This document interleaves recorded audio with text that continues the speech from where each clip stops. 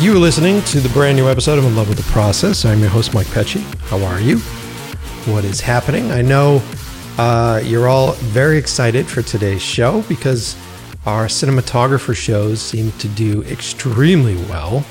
And today we are very privileged to have a great guest, someone that I sought out because I really enjoy his work. Yes, you all know that I'm a big fan of Zack Snyder's Justice League cut, and our guest today is the cinematographer of that film, that epic film, but also one of my other favorite movies over the past, what has it been, like 5 years? Over the past 5-10 years has been this little film called Overlord. I call it a little film. It's not necessarily a little film. It's still an amazing blockbuster. But this film called Overlord, which I don't know if you guys saw it or not. It's directed by Julius Avery, and it takes place in World War II. We follow a platoon of men as they sort of go in on D-Day, and it turns into this very strange creature zombie movie. Love this film. Love the way that this film looked. The colors, the contrast of colors, the beautiful decision that they made to not go into the desaturated World War II realm and sort of just go in the hypersaturated, gorgeous look that movie had. I've been a fan of it for a long time. And I asked today's guest to be on the show because I am such a fan of the Justice League cut. And I wanted to sort of talk about what it's like to be a cinematographer shooting primarily green screen. The idea of walking onto a set that is all green is just anxiety fueled for me. The not having those real borders, not having the, knowing exactly where the sun's coming from, knowing where your key light comes from, that kind of stuff stresses me out. And so I'd like to have him on the show today to sort of talk about all that. And if you haven't figured it out already, today's guest is the amazing Mr. Fabian Wagner, who is on today. And he is going to talk about his experience working on both television and feature film stuff, because he has shot a bunch of episodes of everybody's favorite show, Game of Thrones. You thought I was going to say The Crown, because he also shot The Crown too, but Game of Thrones, big show for everybody loves, and also like an epic show to shoot. It's almost like doing a bunch of movies back to back on that show.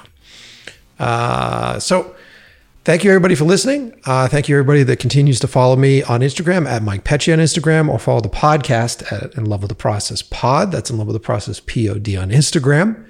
I appreciate all of the attention you guys give. I appreciate the interactions. You have been suggesting guests, and I have been trying my damnedest to pull them together. Also, big shout out to a bunch of folks that have connections to guests, because a lot of the folks listening to the show are in the industry. And there's nothing better that when someone writes to me and say, hey, how would you like to talk to so-and-so? I just work with so-and-so. How would you like to do that? Big shout out. And you guys know who you are. Big shout out to all of you who help book guests for this show. Makes my life easier. I love it. We have a community of people that want to have this conversation together. Big fan of that. So before we start today's episode, I just want to do a bit of a disclaimer here. I cannot wait till we get out of quarantine. I don't know when this show is going to come out. Maybe we'll be out at that point. But the recording podcasts over the internet is just getting taxing because I can't get the same connections. And you're going to hear that at the beginning of today's episode because I've already recorded it. We had a bunch of technical issues with Zencastr. And it's just mind-blowing. For those of you who are interested in doing podcasts or have done interviews, trying to navigate in a world in which there's a delay. Because I'm here in Los Angeles. Fabian's over in, I think he's in the UK today, was the conversation that we were having. So not only is there a time difference, but then there's also this weird delay that happens that I know Liam is going to do the hard work behind the scenes. And you guys are going to go, I don't even know what you're talking about. I can't hear it. You'll hear it in our conversation. We end up connecting by the end of the show. We end up finding our rhythms by the end of the show. But just bear with it. It's been such a taxing and interesting way to interview people over the internet. And thank God it exists, because I wouldn't be able to do the show without it. But man, we're so close. I cannot wait to start doing in-person conversations, because they are so much better. That being said, get ready. Strap yourselves in for a great episode. If you guys are big into cinematography, if you guys want to hear some tips and tricks, there might be some stuff in here. He shares a lot. He shares a lot about what he likes to do when first meeting actors, what he likes to do when planning his lighting. So there's a bunch of good stuff in here. So strap yourselves in. I know you got those noise canceling headphones on. Turn them up, crank them to 11. Get ready. Sit back, relax, and enjoy the brand new episode of In Love with the Process.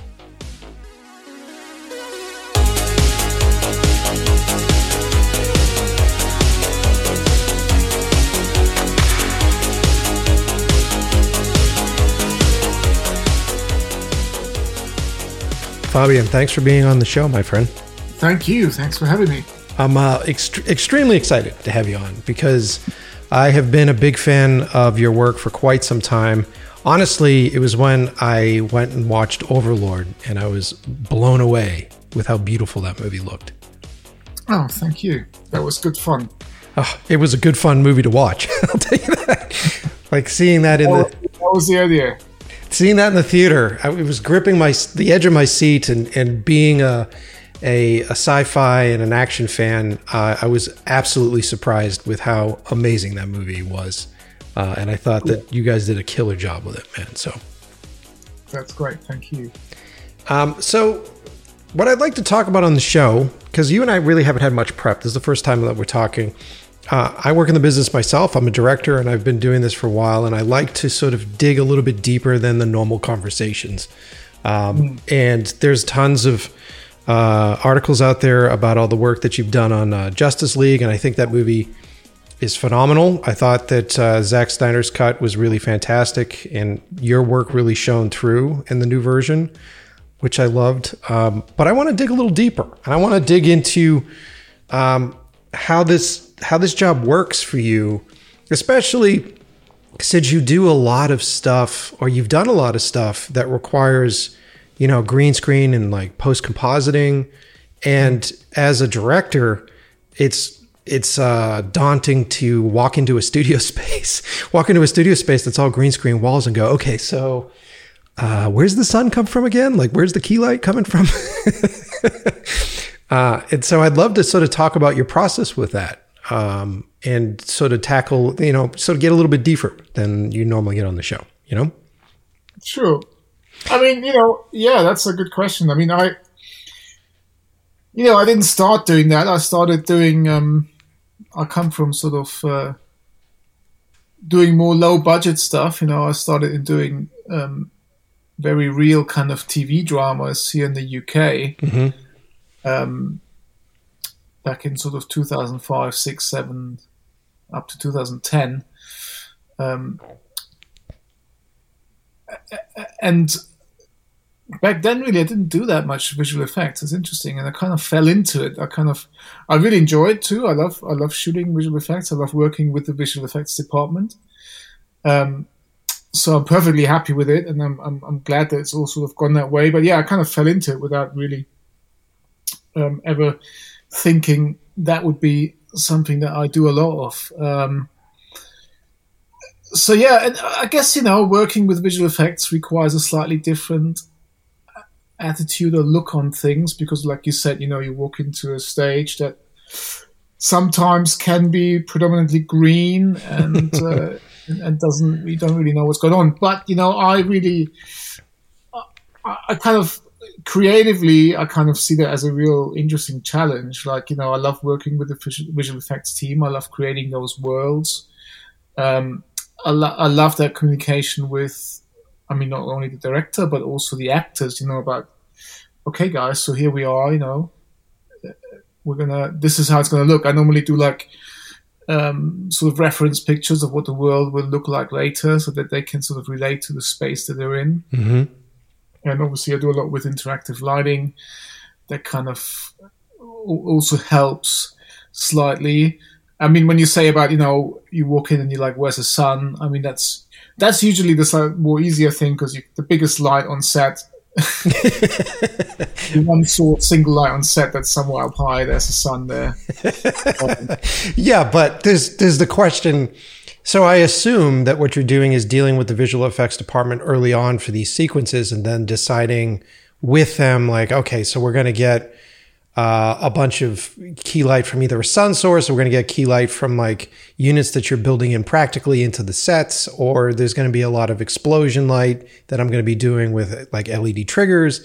Like, are you sitting with the VFX department early on and sort of playing with the environment and then deciding it all together? And is that a strange thing? Because I think a lot of times when you're dealing practically and you're doing smaller shoots, you kind of get to go in there and go, okay, here are the rules. Here's what's happening practically here, and I can play within the rule set. It just seems like it's a lot more daunting when you don't have that rule set in front of you. Like the fence is lifted, you can go anywhere. You know what I mean? Well, I think I don't think it's daunting. I think it's more of a, it's just a different approach. So, I mean, one reason why I love shooting on location, for example, where you don't have that, is that you do have those limitations that a certain location brings with it. And if you only have a room and there's one window, there's only one window that you can put the light through, for example, and that will bring up its own challenges. But on the other hand, it binds you to this kind of the real world. Whereas obviously when you're doing green screen, you're kind of completely free and you can do whatever you want. So, I mean, to me, it's an exploration really. First you talk to the director about what he or she wants to do, what they kind of see or have in mind. I mean, sometimes it's already clear from the beginning what this is. Mm-hmm. Oftentimes you kind of explore the space, and then I would sit down very early on, as early as I can, with the visual effects department, and we would kind of come up with a look, that everybody's happy with, and then I can start a lighting plan that will kind of support that look and will take us into that direction. And that's one of the things that I enjoy the most, is doing the interactive lighting. Like, every time I do, I mean, you mentioned Overlord earlier on, that opening sequence in the plane, obviously that was, the plane was real, but everything outside was green screen. And as soon as they started to get shot up, and all these explosions, so I did a lot of interactive lighting with, actually not LEDs on that case, because I love tungsten. So I used Wendy's that we dimmed up and down. But also, okay. For example, a lot of firelight. I love the real effect of firelight. So I would always have like a flame bar that would go up, or a flamethrower, or something that will enhance that feeling of realism as much as possible. And then obviously it's enhanced later on in visual effects and post. So that sequence in particular is amazing. I remember, because you sit down and you watch that movie and you're thrust right into it, and you think it harkens you back to like Saving Private Ryan and sort of like the intensity that Spielberg did, but you guys had your own specific way of doing it. And I was just enthralled with the contrast. I really loved the contrasting colors. I loved the choices between like those very orange and warm amber, flash and flame lights that you were doing. There was one in particular that was coming out of the cockpit that gave this really great flare and everything. And I was like, man, that's gorgeous. Contrasted with the sort of hot, overexposed, like internal lights that you built into the roof, or the roof of the inside of the plane, which I thought were really gorgeous too. Like the contrast inside that airplane. That was quite realistic, those lights. Yeah, I did have them built in, but I kind of wanted to evolve the look a little bit in that sequence, so they were really helpful. Yeah. But I mean, we when we first started prepping that movie, we were both straight away talking about, let's not make it a typical war movie that's desaturated and let's really go for those colors, and I really like that sequence when it goes to nighttime and the sky's blue, the nighttime's blue, but you've got these really vivid explosions and colors. I think that works really well. Mm-hmm. It's beautiful. It's really beautiful. I love like very saturated color stuff. With you, are you sort of sitting down and designing a color palette early on? Are you designing a color palette that has sort of like character and emotional purposes, or are you just going more basic where it's like, okay, a gray contrast to this blue is this amber? Like, how do you usually play with color? I mean, that depends on the project, I think. I mean, Overlord, we weren't going for a specific color for the characters in a Storaro kind of sense, you know. But then there's other projects where you talk about, you know, oh, what does it mean if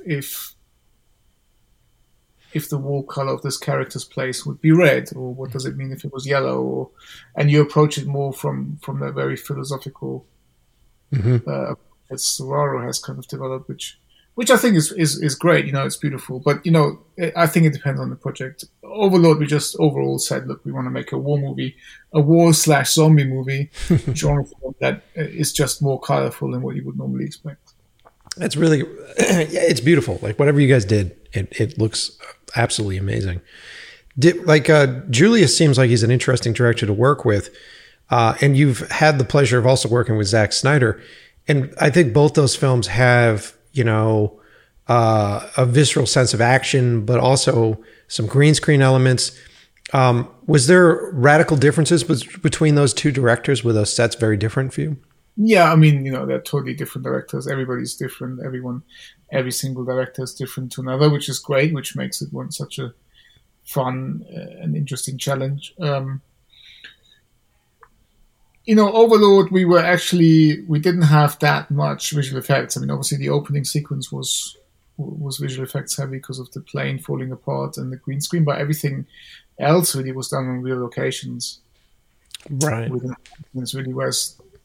Justice League, we had a lot of amazing set builds. Patrick Tatopoulos built some amazing sets for us, but there was also a lot of green screen in all of those, and then obviously a lot of pure green screen sets, you know, for all the underwater stuff. Right. The Aquaman stuff, which is interesting, because you guys were doing that. You guys were designing that world prior to the Aquaman movie, correct? Like you guys had sort of designed how you were going to do the underwater stuff before James Wan had done it, right? Yes. Yeah, and that must have been a challenge within itself. Like, were you guys doing most of that? Were you doing? Because I remember watching the behind the scenes on Shape of Water and how Guillermo was doing his like underwater sort of fan and light sort of effects. Were you guys doing something similar? Like what was the philosophy of dealing with the underwater stuff for you? We were shooting above water. Right. Well, we always said, let's not go into the water because we had so much to do with in water and we had so much dialogue in water. It would have become a real tricky thing to do. So we actually developed the non-water underwater technique. Right.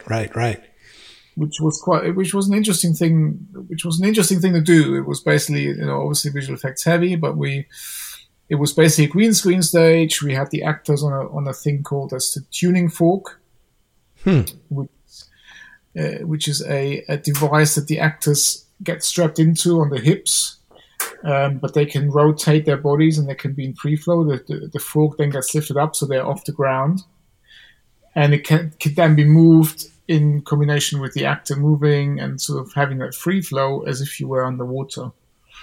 And on top of that, I was doing interactive lighting, which involved, and in this occasion, we did a lot of testing of how we should do it. And eventually I settled on using rock and roll lights, basically, which are, you know, festivals or concert lights which move and can create different shapes and patterns and movement. Right. And using them to sort of imitate the light breaking as it hits the water, and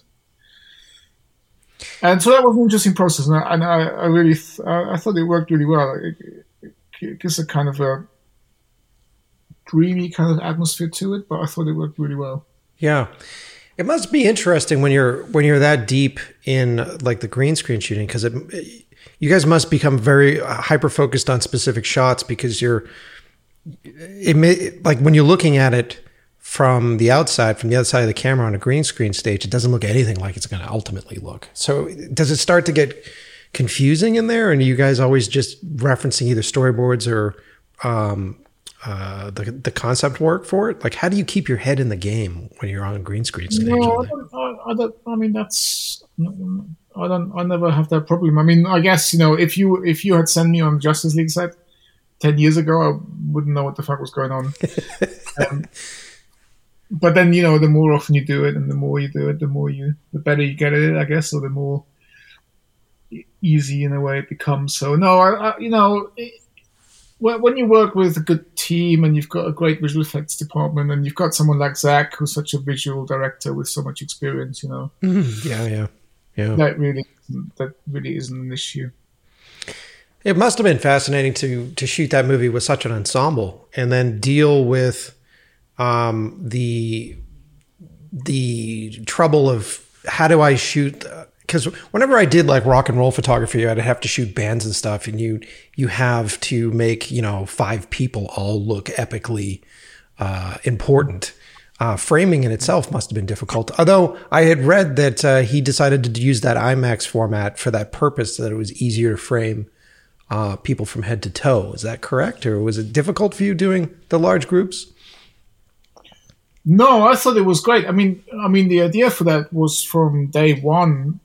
Is that something that Zach was really into? When he told me about it in my first ever meeting with him, and I was slightly taken aback at that time because I, obviously, having been a fan of his previous movies, having seen all of his previous movies, which were all 2:3:9 widescreen, and us being so used to seeing a Hollywood blockbuster in widescreen, for the first moment, I was like, "Whoa, that sounds kind of different." But then as soon as I thought about it, I thought that's such a great idea. And I think it just works so well. I feel like it makes those great characters, grand superhero characters, even grander. I think it really, really, really works. And I really enjoyed framing for that. Yeah, it was a fascinating thing because I ended up, like everybody in quarantine, I ended up watching it on HBO Max. And in the first, minute and a half, you're like, okay, so this is 4:3. And so you're watching this stuff, and then I just get lost in it because the movie's great and I'm really into the action and everything. And so I completely forget about it. And then I was watching side-by-side comparisons later. And when I was seeing it cropped, the standard way that you would see most of the action movies these days, I felt like I was missing something, which was really interesting. Yeah, absolutely, yeah. Yeah, it was fascinating. And then it makes a lot of sense when you're thinking about it comic book wise, because, the panels that you're illustrating on are typically not, cinema, like the widescreen format, so it totally made more sense watching the film that way. Yeah, I think it's great that Zach pushed for that and that he made it happen that way. And I think that, to me, that just added to the whole experience. Was there an experience while you were shooting this thing that really sort of blew you away, like something that stands out for you, whether it was like a technical thing that happened on set or if it was an actor's performance? Was there something that happened on that shoot that you still remembered vividly? Every day. I mean, look, for me, that was such a massive thing to get that job. I never expected to get that job. I remember having a phone call from my agent saying, Zack Snyder's in London, he wants to meet you. I literally fell off my chair when that happened. I bet. Because, I've always been a fan of Zach. I remember watching 300 back in 2000 and something and thinking, wow, this is just fucking awesome, Yeah. Him and Larry Fong really created a new look for movies that time, and then, so, I've always been a fan. And then, so, when I got to meet Zach, that was such an amazing meeting, and he was so generous and so nice and so open. And when I walked out of his office that day, I thought, it was just really cool to meet him. If ever, most likely nothing will come of this. And then 2 weeks later, I had a phone call saying, you're on. And that was like, so the whole thing to me was kind of a dream. I remember driving into the office for at least 2 months every morning thinking, shit, is this real? So it's hard to pick one specific day. It was such an experience to work with him, and I had such a good time. So, did you ever hear why he ended up taking a meeting with you? Was there a specific work that you had done that really caught his eye? Well, I don't really know. I heard that he does love Game of Thrones, and I heard that he was meeting lots of DPs, and he said to his assistant one day, "Who's the Game of Thrones guy? Put him to the top of the pile. I want to meet him." And but whether it's true or not, I don't know. Because that is true. You've done a lot of Game of Thrones work, and you've been doing a lot of TV in general. What do you prefer television over movies, or is it you just jump on whatever the great project comes at you? No, it's not a preferred TV. It's a funny thing, when I first got into this industry when I was very young. I got into it because I love movies. I've always loved movies, and I still love movies. So when I first started, I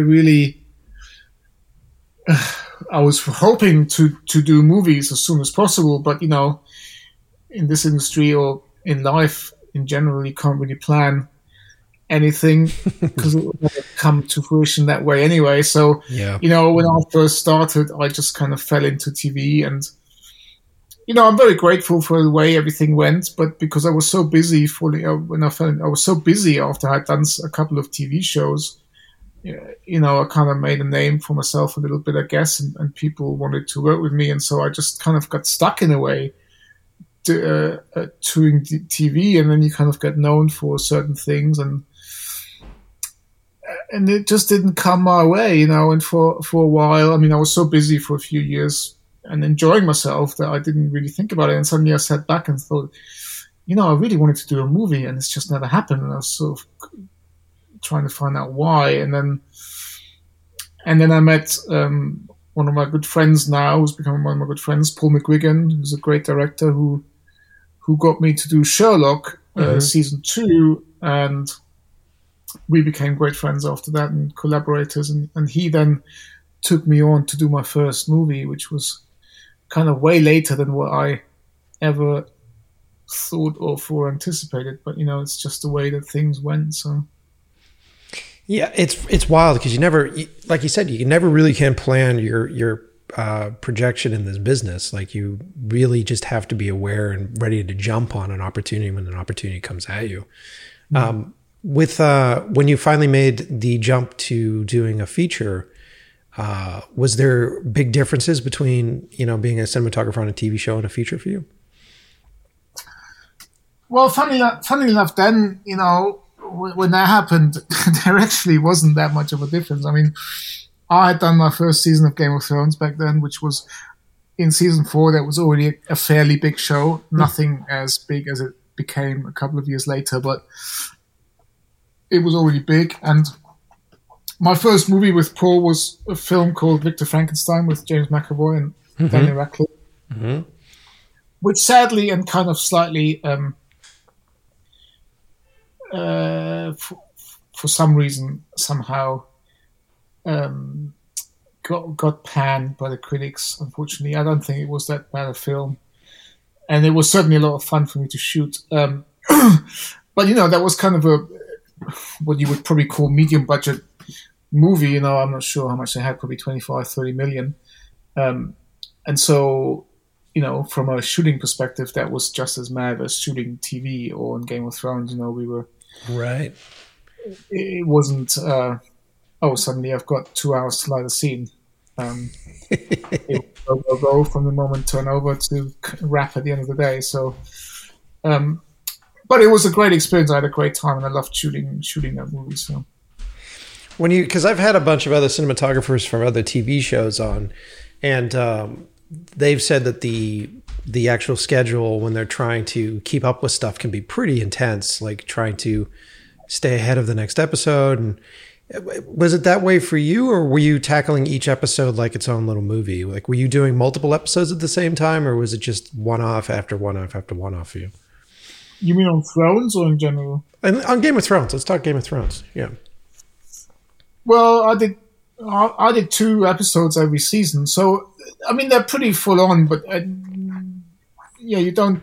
No, I'm not sure. That's a good question. I don't think I would tackle them as a separate episode because they're all interlinked. So you kind of tackle it as one whole thing. Right.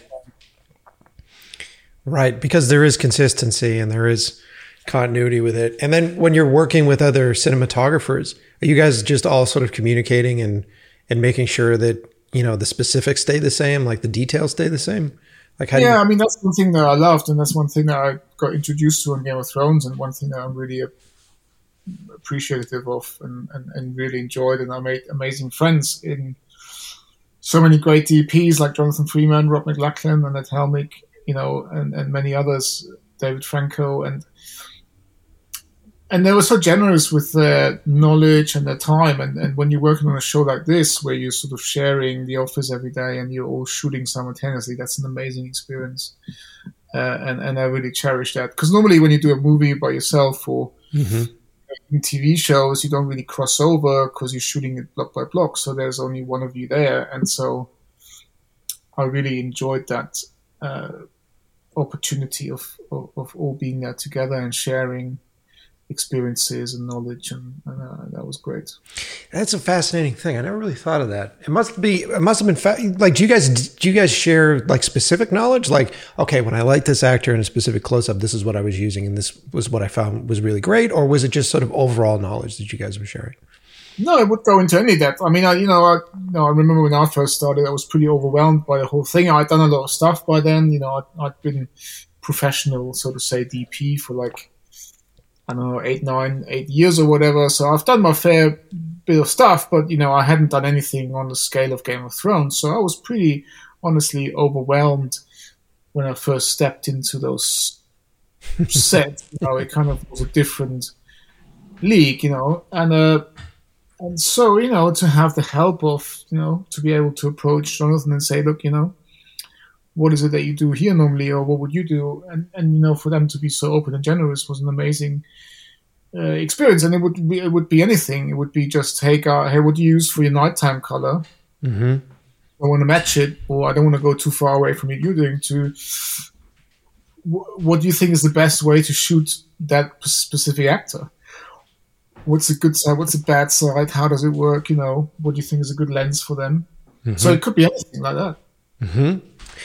Yeah, which is a lot of folks, at least a lot of the people that listen to this show are always asking me about lighting, and a lot of people look at lighting as if it's still this sort of magical thing, and a lot of folks still have trouble sort of wrapping their head around how it works. And I'm always trying to explain to them, like, it's not as complicated as one would think, and it's about the direction of light, and it's amazing how the subtlest movement, like, of your key and how your key wraps around will change how we perceive that actor, what we're reading from them emotionally from that actor.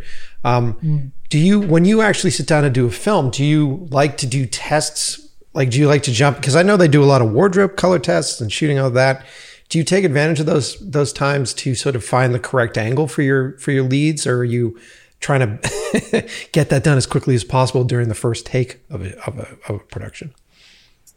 Well, you normally do like a few days of costume tests, you know, a few weeks away from shooting. I would look at that a little bit during those, but you know what? The one thing that I get the most out of from looking, because when you do makeup tests and costume tests, the actors they're putting on their game face, and so I always find it very. It's not the real thing. And so the one thing that and that's why I always used to go to these, it's difficult right now because we're in COVID situation and lockdown. So, but the one thing that I always used to go to every time, and that was the moment when I used to study the actors for hours, would be the read-through, which is the time when they all sit around the table together with the producers, the writers, the director, and all the actors, and they're reading through the script. And they're just reading their lines. And I used to sit in there and listen to the read-through, and that's when I used to really study the faces. Fascinating. Because, and then you're sort of dealing with an environment which is probably just like a bunch of overhead, you know, fluorescent lights. There's, you know, you're in. Yeah, it doesn't matter about the lighting. It's just, it literally then focuses you on the faces, you know, and how they are in the natural environment without putting on the acting face or the game face. So that gave me I felt personally anyway, a lot more insight into what could work on those characters, on those actors, then. That's awesome. That's interesting. You're the first person I've heard say that. Good. So when you are looking at their faces, are you just trying to find the character? Or are you just looking at how they communicate with folks? Or are you examining the shape of their faces? Like, what are you usually focused on?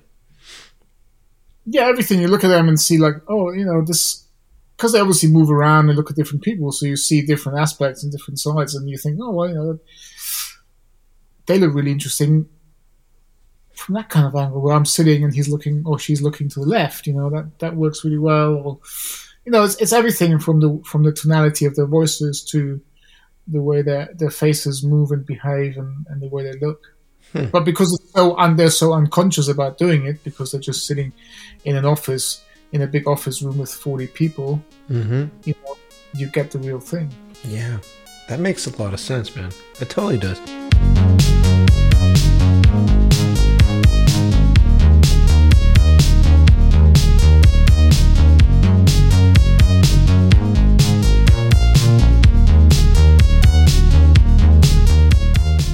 Okay, everyone.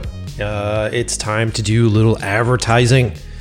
It's time to keep this show running with the support of our friends at all these different companies that have been signing on for new rounds of sponsorships, which is great news because that means you guys have been clicking on the links.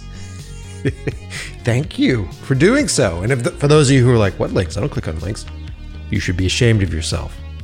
Absolutely ashamed of yourself. Just taking from me for free without following through with our sponsors. It's very easy to do. All you have to do is click the links that we put in the description of the episode. Those links, most of the time those links, almost all the time those links are traceable. That means that these sponsors know when we're clicking on them. So Mike can't lie to them. I can't say stuff like, oh, everybody loves this shit. They're like, yeah, we didn't get any clicks the last episode. Oh, you know what I mean? So if you want the show to keep going, please, just while you're listening to the show, it won't interrupt the podcast. All you have to do is click on some links below the episode, take a look around. You'll find some interesting stuff. And today's reads are going to be a little different. I'm going to mix it up. We're going to go through and check out some of their websites. I want to talk about some of the stuff that is interesting me with these guys because, like I said, I ask people to sponsor the show because I use their products, because I'm in bed with them, essentially. I'm emotionally in bed with them. First up, good friends over at Puget Systems. You've heard the read 100 times on this show, over 100 times, because these guys have been with me since the beginning. I am an avid PC user. I am an avid Puget Systems user. And I've had so many of the listeners of the show come to me and go, hey, man, what Puget Systems are you using? I've had so many guests come to the show. You wouldn't believe the guests that have bought Puget Systems because of the show. And I'm going to drop it. I'm going to say it, who bought one. Ash Thorpe. He wrote to me a couple weeks ago and was like, dude, I got a new project. I need bigger and beefier machines, and you can't shut the fuck up about Puget Systems. Can you please let me know what you like about them? So we talked, and last I heard, I think he's getting one. And for those of you who don't know who Ash Thorpe is, shame on you. You can go back and listen to the episode with him. He is involved with doing things like designing the new Batmobile from the new Batman movie. I think I'm allowed to say that on air, potentially. So, yeah, Ash is a good dude. We're good friends. And he also sounds like he's getting himself a Puget Systems. So if you don't know what I'm talking about, head on over to PugetSystems.com. If you're someone that is looking to buy a new computer, if you're booting up your machine and get the fucking pinwheel of death, right? And you're like, all I want to do is the exact same thing this did 3 weeks ago. But for some reason, after the automatic software update that happened behind the scenes, now my machine won't run as fast. It's the same fucking codecs. It's the same goddamn fucking timeline. And still the machine won't run as fast. That was my problem that I had, 6 years ago? When I was dealing with the dark side of computers in my mind. I probably shouldn't say that. They're going to come after me. When I was dealing with Apple and their machines. because it seemed like their policy there at that company is sell them shit, release a bunch of free updates that will automatically fucking render their hardware useless so that they have to buy more shit. Do you guys feel that way? I just went through the process of spending $1,200. I spent $1,200 on a new iPhone. And I was like, this is going to change my life, right? I'm finally going to be able to finish uploading things to Instagram without it fucking crashing halfway through. This is going to be wonderful for me. And so I went through it. I said, all right, well, I should probably get the top of the line because I do a lot of this stuff with you guys. I'm going to be filming things. Maybe I'll get that. All right. $1,200. Okay. Well, I haven't had to buy a phone in like 6 years. All right. So, okay. Just justifying shit. So I buy it. I get it. Sure. It does all the things that I wanted that my old phone used to do. Right. So it does all the things that it used to do. And then that's it. Like I'm totally ashamed of the fact that I spent that much money on a fucking phone that just does what it used to do.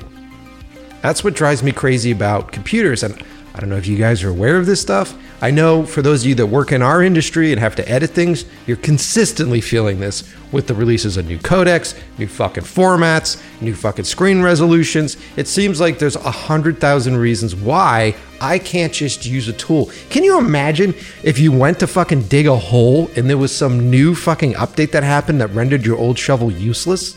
Right? I just want to use a fucking shovel to dig a hole. It's the same thing with my edit machines. It's the same thing with my computers. Now, I get it. There's new stuff that comes out in the market, bright and shiny. I like that. I like that vibe. But I like the idea of doing that because I'm getting something new, right? I'm getting some new thing that is going to change my work. It's going to inspire me to create something new. I don't like having to pay buku bucks to upgrade to just keep the status fucking quo. Drives me crazy.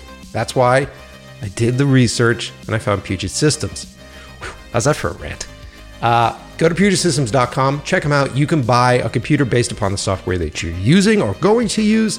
These guys build custom PCs. They don't manufacture hardware. That means they're not trying to pawn off a warehouse full of shit on you. They literally have done all the research, benchmark tests. They have looked high and low for the best and tested all this new hardware with trying to produce the right results for you as someone that is like, hey, look, I want to build an After Effects machine. Should I get the newest graphics card? And they're like, hey, by the way, we tested all that stuff and the new graphics card is really more suited for video games. It really doesn't do shit for your After Effects machine. So you could be 2 or 3 generations prior and it's fine, which means you're saving the money on that, which is great because you can take that cash and put it into other things that you need for your system. Maybe you need a Wacom tablet. I love mine. That's what I got with the money that I saved. I need some better monitors, right? That with the money I saved. I needed this fucking Rode fucking, what is this goddamn thing called again? This Rodecaster, which was saving on money. I needed decent speakers. Speakers are really important for editing, by the way. A lot of people are still cutting on stuff that they have like BJ's Wholesale Club fucking volume knob speakers. And they're trying to do sound mixing and sound design on those things. Save yourself some money. Don't buy one of those super expensive I'm paying for your marketing campaign machines and then buy yourself a nice set of fucking speakers to fucking edit your shit. I don't know how many people work on the worst speakers at their home system. It's like, it doesn't make any sense. Yeah, but it looks really cool. Yeah, but it sounds like shit. But anyway, over at Puget Systems, even if you're just someone that wants to build your own PC, and good on you if you know how to do that. A lot of us don't have the time or energy these days to do it on our own. But if you want to, and you're looking for great resources and research material, Puget Systems has a bunch of really cool publications that they put out. The more recent one, which is fascinating, just came out on March 30th, Unreal Engine, the 11th gen Intel Core versus AMD 5000 series. And so they're talking about building systems that run the Unreal Engine stuff. Now, this isn't just for video gaming. This is also the software that they're using to create the backgrounds and run the backgrounds on The Mandalorian, on those, what do they call that? The space or the room or something, like the infinite, like a LED screen room that they shoot the Mandalorian stuff on. That all runs on beefy systems. I would probably, we've had the guy on the show who runs that set. I can't remember. I think he was saying that those are running on PCs. I think they're running on PCs for that stuff. Don't quote me on it. But these guys are trying to build the best Unreal Engine running machines. And all the specs are up here. It's really great. What other articles do they have running up here?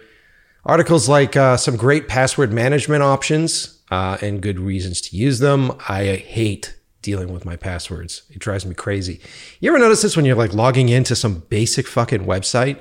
It's a basic website. There's no important information. And it's like you're a fucking safecracker. Like, what is this?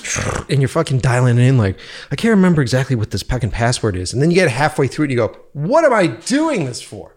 I don't even have any personal information with you guys. Why do I have to have 3 characters capitalized?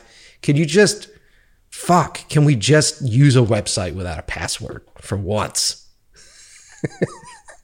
But there's a bunch of problems with password managers and stuff. I'd be curious to read this article. I'm just sort of breezing through it. Remembering dozens of unique passwords can be cumbersome and almost impossible for most of us. Okay, I got to read this one. So anyway, like I was saying, let me get to the point. Head on over to PugetSystems.com. Not only can you buy a great PC there, but it's a great resource for those of us that are on computers all day, especially desktop computers. These guys know their shit, and I know them personally. I know each and every one of these sweet, sweet nerds that build these machines, and they're great guys. And so, like, if you want to get into a relationship with them, head on over there. Write to them. Tell them what you're doing. Tell them how much money you got. See what you can put together. I'm telling you, they're really great. Anyway, head on over to PugetSystems.com. Next up, my good buddies. I'm actually wearing their shirt today. No one can see you, Michael. You're doing a podcast, an audio podcast only, remember? Quasar Science. Quasar Science is one of the best companies in the marketplace for LED lighting, for movie lighting. I love these guys. You've heard me say it 100 times on the show. One of the best advancements in the movie industry over the past 6-7 years has not been the cameras, in my opinion. It has been the lights. LED lighting has changed the game, and how dependable LED lighting has become, how you can rely upon the color temperatures off these units, how low of a power draw that they pull. That changes everything for you as an independent filmmaker. That means you can light larger sets. That means you can do cooler things. You can get more exposure out of your units without having to gel them 100 different times. It's great. I love these things. I use them all the time. One of my favorite things to do with my Quasar tube is actually just get one of the battery-powered ones, turn it on nice and soft, and move it around my subject's face to find the correct angle for lighting. I just did this yesterday with Gina. Gina and I went in to shoot, I think I could say it on the show. We went in and shot Kevin Smith's daughter yesterday, which was really great, Harley. And she's a sweetheart. And we went and did a photo shoot with her. And we needed to come. It's always difficult when you jump into like one of these celebrity shoots because you don't get a lot of time with them in advance. And so the hardest thing to do is to figure out the exact angle of light for these folks as quickly as you possibly can. And one of the tricks that I like to do, like I said, is just have like a little LED unit. So when they're sitting in there and they're positioning themselves and you have to work your way through the wardrobe and makeup people. By the way, if you're a wardrobe and makeup person and you're working for a photographer, give us a minute to actually frame the fucking shot before you guys jump in. It's insane sometimes the amount of people, and everybody's excited. Everybody's there to make images look really great, but it's insane how they just swarm. And you're like, guys, I can't see. Hey, I can't see what the light's doing. I can't see what the frame is. I promise you. And I know Gina feels the same way. And I'm not saying that anybody specific on any shoot has ever done this with us. I'm just saying that I've seen it before. I'm not throwing anybody under the bus. It's just that if you're a makeup and hair person, I know a lot of you listen to the show and you're working with a photographer and you're younger, right? You don't have the experience. Older, more experienced makeup and hair people will tell you this. You just ask the photographer or you ask the director for final looks? Will you give me an opportunity to go in right before you snap the shot? Yes. Then step aside, because then us as the photographer or the director or the DP can actually sit there and get the frame right, because we're just as desperate as you are, especially when you're doing shoots with celebrities, like I said, because you just have them for a short period of time. There's this whole, if you're a photographer, if you're a director dealing with them, you have to become friends with them instantly. So you're in there sort of talking about whatever the fuck it is that you're talking about to connect with. And then you get to a point where it's like, okay, they're in front of the camera, finally. And then being a lighting guy, especially someone that's working for Gina, I'm like, okay, I got to figure out what this person's fucking face does, because it blows your mind to see the difference that centimeters have with the angle of light on someone's face. And as you start to move that light around someone's face, you start to see different emotions. What we, as the viewer, register as different emotions playing on their face. Heavy shadow in the front, contrast. Deep eyes, sort of sinister. Bring it to the front, bring it a little high, fill a little bit from the bottom, get rid of those bags that are under the eyes. There are all these little tricks that you can do just by moving the light. No one really talks about that, by the way. You know, we get so obsessed with like filters and filtration and like Instagram filters. It's all about light positioning. It's all about making sure the light's coming at the right angle for you. You can clean up so much stuff. So that way you're saving yourself on retouching time and everything. So if you give your lighting team, if you give your photographer just a little bit of time to find that perfect angle, you're going to be happy as a subject. You're going to be happy as the makeup team, because you're going to be looking at a bullshit shot before it's really lit and go, fuck, their bags are really there. Should I load them up with more makeup? No. Just give us a minute. We'll go in there and we'll clean it up with light. Anyway, one of my coolest kits that I have in my thing for that are my Quasar Science tubes. I've got rainbow LED tubes, and I also have bicolor tubes. They're about to send me some new stuff. Let's see, on their website's really cool stuff on their website. Head on over to Quasar Science and check them out now, but they have their double rainbow tubes, which looks like it's 2 sets in one, which I really want those. I have the Q-Lion set, which is really great. And I also have the Rainbow 2, and that's like a universal tube. I love those. Head on over to Quasar Science. Check them out. See the stuff that I use. You're going to really love these things. And if you have these in your kit and you work with a gaffer, he's going to thank you for it. He's like, thank God you didn't buy a bunch of shitty fucking LEDs from China. Thank you. These things aren't going to fall apart when I use them on set. So check it out. All right. We have, very excited, I don't know when this episode comes out. This may be the first time I do a read for it. There may be another episode prior to this. I'm actually doing a very special episode with the owner of this company. But we have a brand new sponsor on the show, and I love these guys. These guys have changed my life 100%. These guys have changed the way I get sleep. They have helped me tackle my insomnia, because I've been dealing with insomnia for years. And if I haven't released the episode yet, there's an episode coming, a special episode on insomnia and how I've had to tackle it and how it's affected me as a creative. And one of the biggest problems for a lot of people, one of the biggest reasons, and it seems so basic and simple, the reason why we don't get great sleep is because for some reason we think it's okay to sleep on a shitty mattress. How many of you listening right now to the show are sleeping on a mattress that's a hand-me-down? That was something that was given to you by an older brother. Maybe you rented a room in your apartment and they're like, I don't want to get rid of this. And you go, no big deal. I don't have a mattress. I'll just take yours, right? We're trained to feel like we have to save cash with these things. We're trained that like we got to find a fucking deal. It's like we're an old grandmother with coupons when you go buy fucking mattresses. I got this thing and it was super cheap and it's great. And you sit there and you go, yeah, but are you comfortable on it? Do you toss and turn? Do you sleep? Do you wake up and does it feel like someone stuck a crowbar into your spine all night and fucking tried to crack you open? That was me for quite some time. I was one of those folks where I would brag about the fact that I like my mattresses super hard. Why? When did I ever decide that I liked my mattresses super hard? What was my decision process on that? Is it because it made me more manly? I still can't figure out the origins of that. I think it was probably because I came from a family of 4 kids and my parents were like, let's just get a bunch of mattresses that we're not going to spend a fortune on because there's 4 of them. And I always slept on hard mattresses. I'm telling you, a few months ago, I was waking up and my legs were consistently in Charlie horses. My back was consistently killing me. And I was sleeping on a mattress that I had for over 8 years. It was killing me. It was killing my relationship because I was a cranky fuck. It was destroying the way that I do this show because I couldn't remember what I was saying and I couldn't get them out because I wasn't sleeping enough.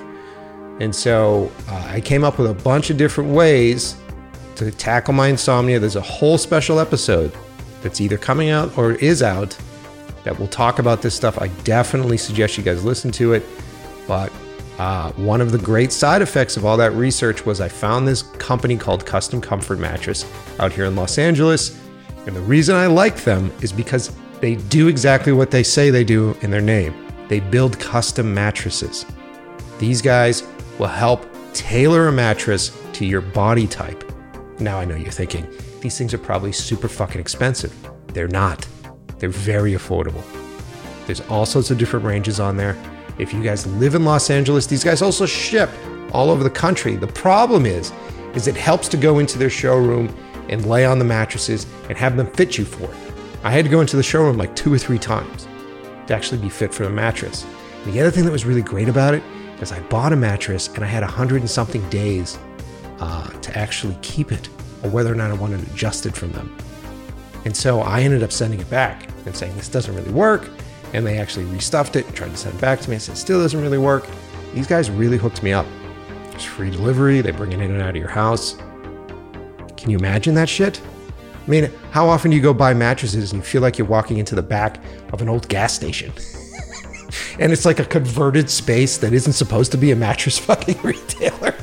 And a guy comes over to you and he's like Bill Paxton from True Fucking Lies, and he's sleazy with the fucking mustache. Let's get you into a mattress. You know what I mean? Yeah. So check out Custom Comfort.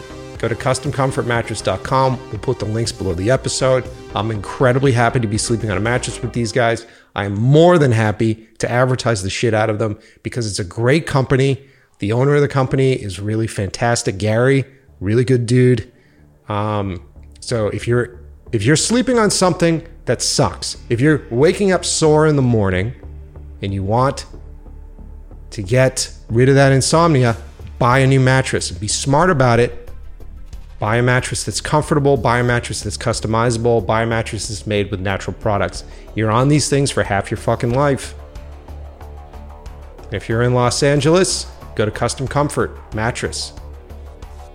All right. That's it for the reads. Let's get to the episode.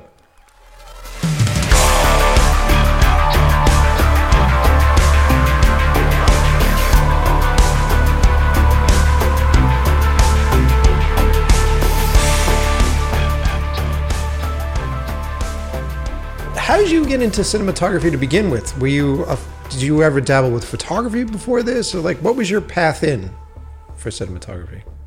No, I mean, kind of strange. I mean, my dad was a painter. Mm-hmm. He's a conservatorist, so he was restoring old paintings, but he was also painting a lot of stuff himself, and he was an extraordinarily talented painter. So I used to, when I was a young kid, I always used to watch him, and I didn't have any of those talents, unfortunately. But I loved watching him, and I loved watching the, those kind of worlds and painting. I love painting. It's just amazing what they create, and a kind of sense of emotions in a painted face, or a landscape and the mood that they create. And so I've always loved that. And then my dad used to take a lot of Polaroids. So when I was a certain age, he gave me his Polaroid, and I was taking a lot of Polaroids. And then my best friend wanted to become a director, so when we were pretty young, we started shooting little sequences and little films and stuff when we were like 14, and he directed and I was shooting them. And so pretty early on, as soon as I realized that there's a job that involves a camera, and I was pretty set on that idea since then. Yeah. And so now that you have spent, countless hours doing this and have had the experience of doing it on an indie level and then to be on a Zack set, which is, the biggest of the big these days, is there an aspect of this job that really makes you smile, that you feel really comfortable in? Is it being on set behind the camera, or is it, in prep? Is it in the color grade? Is there a part of this whole process that you love the most? Yeah, I definitely love being on set the most. I mean, when I'm on set, I just feel happy. It just sounds so corny, but that's great, man. I hate prep. I definitely hate prep. I know it's necessary, but I hate it. I just love being behind the camera. I love looking through the camera. I love lighting spaces. More than anything, I love working with my team, working with my gaffer and the Sparks, working with my camera assistants, working with my DOT. I just love working with those people and sort of making it come to life, working with the director. I just absolutely love being on set. I always feel like a kid with a crazy dream, I still feel. I completely agree with you. I mean, there's something incredibly magical about it. I've come from photography. It was my my roots, and the difference between photography and movie making, for me, at least set wise, was that in photography, it's a lot of strobe stuff. So you really can't see the world that you're in. And when I like to do my sets, and I love to have atmosphere, I love to be able to walk through the light and feel the light and let the light wash over you. It's incredibly magical. It's the reason why people like to go to Disney World, is that they get to live in these worlds. And we're very fortunate to be the folks that build these things and get to walk around in them.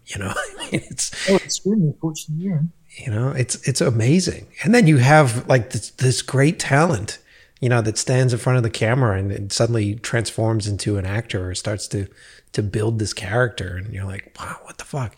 I always have to pinch myself when I'm in situations like that, where it's like, because I agree with you, it takes forever to make a movie. It takes forever for a movie to get greenlit. I don't mind prep as much, but at the end of the day, you're just trying to get there. And it's like, it seems like it's only 5% of my life that I actually get to be on set. Making movies always been tough, and it seems to be even tougher these days. And that's why I always say, there is no bad film, or every film maker and every film that has been made, whether it's bad or good, doesn't matter. It deserves respect, because it was probably a long, damn hard way to get it made. Yeah, a lot of murdering, a lot of losing limbs. It's a process to get there. Why do you hate prep so much? You say that you don't like prep. What is it that you don't like about prepping? Well, it's because I'm so close to shooting, but I'm not shooting. And also, it depends. I mean, I know prep is necessary. You've got to do some prep and stuff, but I think when you do too much prep, you kind of lose the spontaneity and the intuitive nature that we all have of doing things. You can sort of over prep things. Mm-hmm. Mm-hmm. And obviously those things that you have to prep, Battle of the Bastards, when you have 500 extras and 60 horses and 60 stunt riders and 60 stuntmen, and you've got, when it comes to safety and stuff, you have to prep those things. That's totally cool. Well, yeah, it just sometimes for me, I don't know, prep is just... It sounds like someone describing homework. Is what it sounds like. That's true. Yeah, that's what it is. I've always made homework. I guess that's what it is. Yeah, I agree with you on stuff being over prepped. It's such I'm a heavy prep director myself, but I find that I try to prep as much as I possibly can so that I can be on set and I can just kind of throw it all away if it needs to be. And that's very important. And you're kind of completely erasing my argument here, which is completely no, and you're right. And I'm a terrible host. I'm not supposed to erase your argument. No, you're totally right. Prep is terrible. You're right. You're totally right, and that's totally important. I guess my argument can't stand It's true. I just hate it. I do it all the time, and I do it, but I just can't wait to start shooting. I don't disagree with you at all. Like the magic that happens when you're shooting, for me, the scariest thing is like first day, right? When you first day, first shot, and I try to stack up my crew with as many people as I've worked with in the past, so you can kind of get over that first shot. But I'm always like cringing for the first shot because you're looking at the monitor going, okay, is all those fucking theories, is it gonna come together? Do you feel the same way? Like, does the first shot make you nervous on a project? I don't know, actually. Probably not. Well, no, I mean, I always want to do a good job, and I always want to make it right, and I always want to do the best thing. So I guess it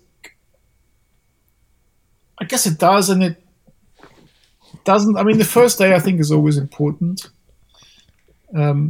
just to get it off the ground.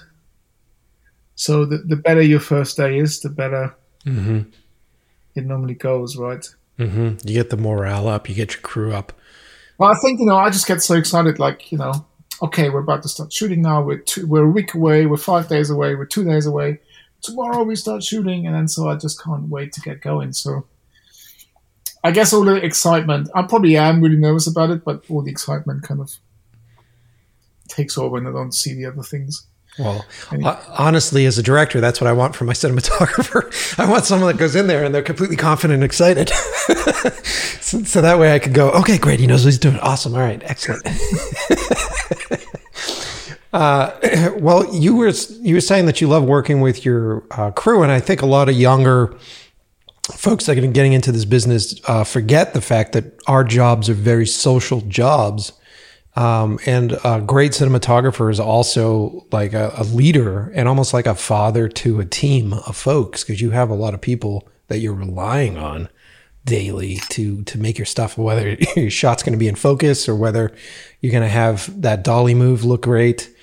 Do you have any sort of, do you enjoy working with your team? Do you have any sort of tricks? I don't want to say tricks because tricks sounds like it's manipulative, but is there a process for you, for your team early on, or do you just like to hire the best people and make sure that everybody does their job? Like, are you a guy that connects with them, or does that make sense? For me, the personal connection is way more important than anything else. I mean, yeah, I love working with my team, first of all. I think, and I don't feel like a father figure to my team. I feel more like they're my partner. Mm-hmm. Because I really see, like, for example, all of them make me better. It's true. For sure, and they help me make better stuff. Like, first of all, I just love working with people, and I love meeting different people. So I've been fortunate enough to, I have my usual people. Like, I have my usual focus puller, Jamie Phillips, who's been with me for more than 10 years. Mm-hmm. I think it's 12 years or so this year. He's someone, we kind of grew up together. He just stepped up from loading when I was operating a B cam on a show, and he was focusing for me, and we've been best friends ever since, and I'll take him on as many jobs as I can. Same with two of my gaffers that I work with here in the UK a lot. Same with my DOT. My DOT has been the same for the last 6-7 years. Ian Mars, and he is amazing. And I really think that when I'm shooting digital, obviously when I'm shooting film, I can't have him, but when I'm shooting digital, I definitely 100% think that he makes me a better DP, and I do better things with him being there. And so that's a real collaboration, which I cherish very much as with all the other crew that I have. But, equally, I love it when I go abroad, and obviously I can't take Jamie or Ian or any of the other people. I love meeting new people and love working with new people, just because I love people and I love meeting people. And by doing that, I've had some great experiences and made some interesting friendships. And so when I choose crew that I haven't worked with before, because let's say I'm in Canada or America or wherever, mm-hmm. I normally tend to really choose the people from a personality point of view. If I get a CV in front of me, I assume that they will have done that. They will be able to do their job. Right. From a technical level, from a technical standpoint. For me, it's much more important that that person, personality-wise, is something that I click with, and they click with me too. That's much more important because you spend so much time together. You spend 12, 13, 14, 15 hour days together every single day for an amount of time. You know, I want to be with someone that I enjoy being with. I completely agree because, like you said, it's a very circus life, you know, where you are away from your family, you're on the road, and you're doing these intense days and long hours, and a lot of the crew folks are in those long hour situations, and a lot of my buddies from all the years that I've done stuff come from crew positions, and I've heard horror stories of the cinematographer that really doesn't connect with the team, and they sort of come on and they're working for this dictator. And a lot of times the crew will sort of roll their eyes and go, he's the artist. You know what I mean? You have that thing. And I've never wanted to be that individual because at the end of the day, we're striving to make great movies. We're striving to make really good content, but I'm also trying to live a good life through the whole process of doing it. And so I agree with you. I want to be around people that make me laugh. I want to be around people that make it, you know, dragging our asses out when we've changed our schedule to nights now. I want to walk up to that person that makes me laugh in the middle of the night, and they roll your eyes and you go, okay, yeah, we're in this together. Okay, great. That's filmmaking for me. That's a big part of filmmaking is that entourage or that community that you built, you know? Absolutely. Yeah, man. How are we doing here? We're doing pretty good. I appreciate you sharing as much as you have on the show. And it's always, I wish we were in the same space. It's always awkward having these conversations over the internet. I can't wait to get out of COVID so I can actually hang out with people. I know, that's going to be nice when it happens finally, hopefully at some point. Yeah. We're getting close, man. I've already had vaccine number 1. We'll see. A couple weeks.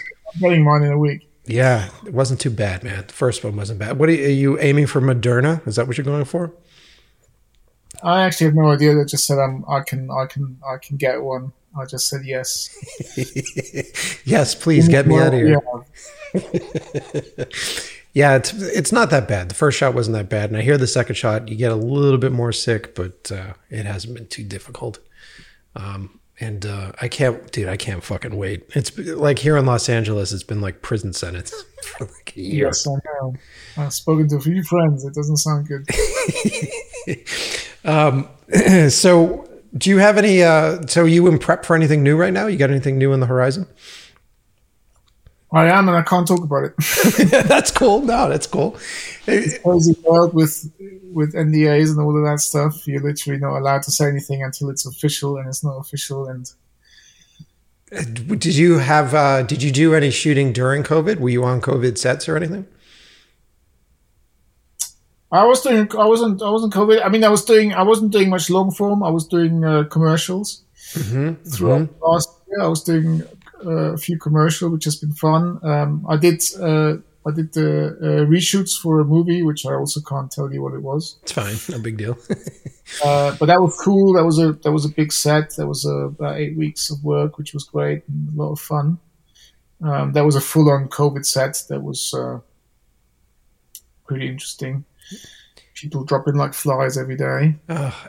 Just the idea of, because I didn't do it. Well, actually, I did a couple of smaller things, but the idea of like spending every day, you know, trying to communicate through masks and face shields, it just seemed like incredibly tiring and difficult. Did you find it that way, or were you able to figure out a way through it? No, you pretty much get used to it pretty quick. I mean, we're starting shooting soon, and you know, we've been test shooting and stuff like this. And no, it's, you know, you get used to it. It's annoying, and it, you know, takes a bit of time, but you know, it is what it is. Yeah, it's true. It's very true. So now that you've done, you know, the range of stuff, so you've done the indie stuff and you've done the larger stuff, is there a project that you're sort of dying to do right now? Do you want to jump back into a larger production, or you want to do something smaller? Or is there something that you've just been itching to do? That's a funny question, because when I was younger, I was always going, I'd love to do this, or I'd love to do this, or I'd love to do that. And I've kind of completely stopped doing that, because now I know that every time you say that, it ain't going to happen anyway, and something else is going to appear. So the honest answer is no. I mean, I would love to do another movie like I did with Zach. That I had so much fun on that. So one of those big ones was great fun, and I really enjoyed doing that. On the other hand, I'm also very much intrigued by doing something that's a lot smaller and no visual effects, all on location, handheld camera, just a couple of good actors, few lenses, and doing something like that. So I'm totally open to anything really. I'm grateful that I've been working over the past 15, 20 years. I'm grateful for the career I've had, and hopefully it continues. But I'm just grateful that I can work. So I'm not particularly. No, I get it. I'm not trying to put you in a box. It's just fascinating to hear you say that it'd be great to do like a handheld with some actor stuff. Is that essentially because you want it to feel a bit more loose and you want to sort of be more open to the magic that happens without planning, or because I love that. I mean, that's where I come from. That's what I've done a lot in the past. 10 years ago. That's what I love about practical dramas. Good scripts, good dramas, some couple of good actors. I really enjoyed doing that. So yeah, I mean, I'm whatever comes along. I think. I get you. Yeah, I think that there's something really fun about doing like the practical stuff, because in that hunt, there's always these accidental things that you see and that you really could never preconceive.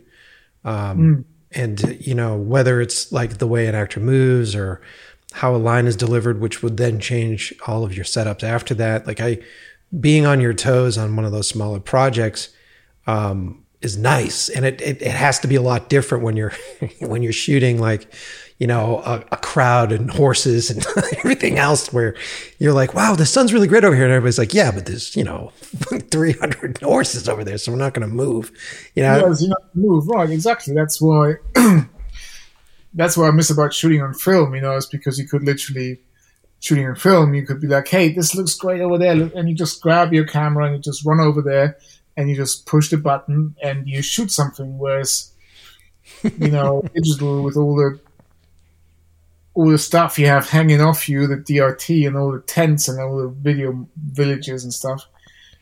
Yeah. I lost that. Yeah. Which is fascinating too, because at least I've found in my career that you end up getting hired for that fun sort of hunt, like that openness, with those smaller projects. Those are what you end up being really remembered by. And not saying that you're not going to be remembered by doing like Justice League or Overlord or these larger things, but it just seems like in the industry, people really sort of gravitate towards that like accidental emotional stuff.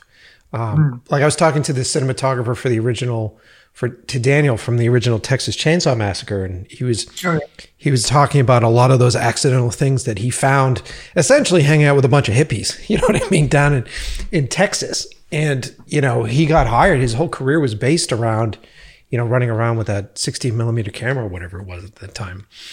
I read something about that. It sounded great fun. Yeah. It's really fascinating, dude.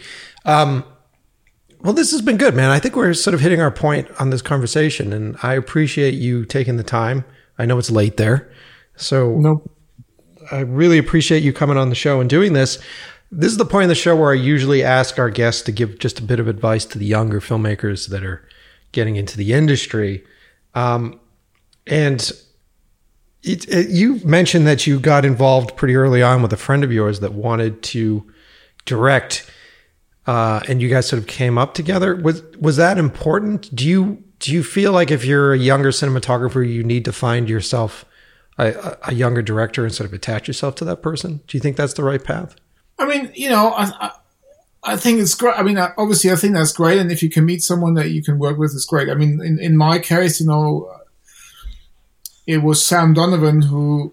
I mean, there's lots of people that I teamed up with in the past when I was younger, and not all of them were directors. Sam Donovan has become my best friend and a director that I shot all of his short films when we were back in film school 15, 16 years ago, and we just 2 years ago teamed up to do a couple of episodes of The Crown, and we had a great time, and it was amazing. We've both been through, our careers, and we've been friends throughout, and we've been helping each other and pushing each other on, and it was beautiful to see him get The Crown, and then for him to call me, and we did this job together. It was just a lovely experience. But our team, a lot of my team are people that I've known for a long, long time. I've worked with for a long time. The focus put on my camera on season 8 of Game of Thrones was Borja Berestigueta, who I met 18 years ago when I started film school. And we've been friends ever since. And we've always been in touch. And he comes out and pulls focus for me on The Crown, and it was great. So I think teaming up with people is always great. Equally, you'll always meet new people the further you go and the more you go on. But there's obviously a lot to a relationship with someone that you've known for such a long time, that you have a close connection with, and they know you and you know them. And as much fun as it is working with new people and getting to know new people, there's something about working with people that you know that intimately, so.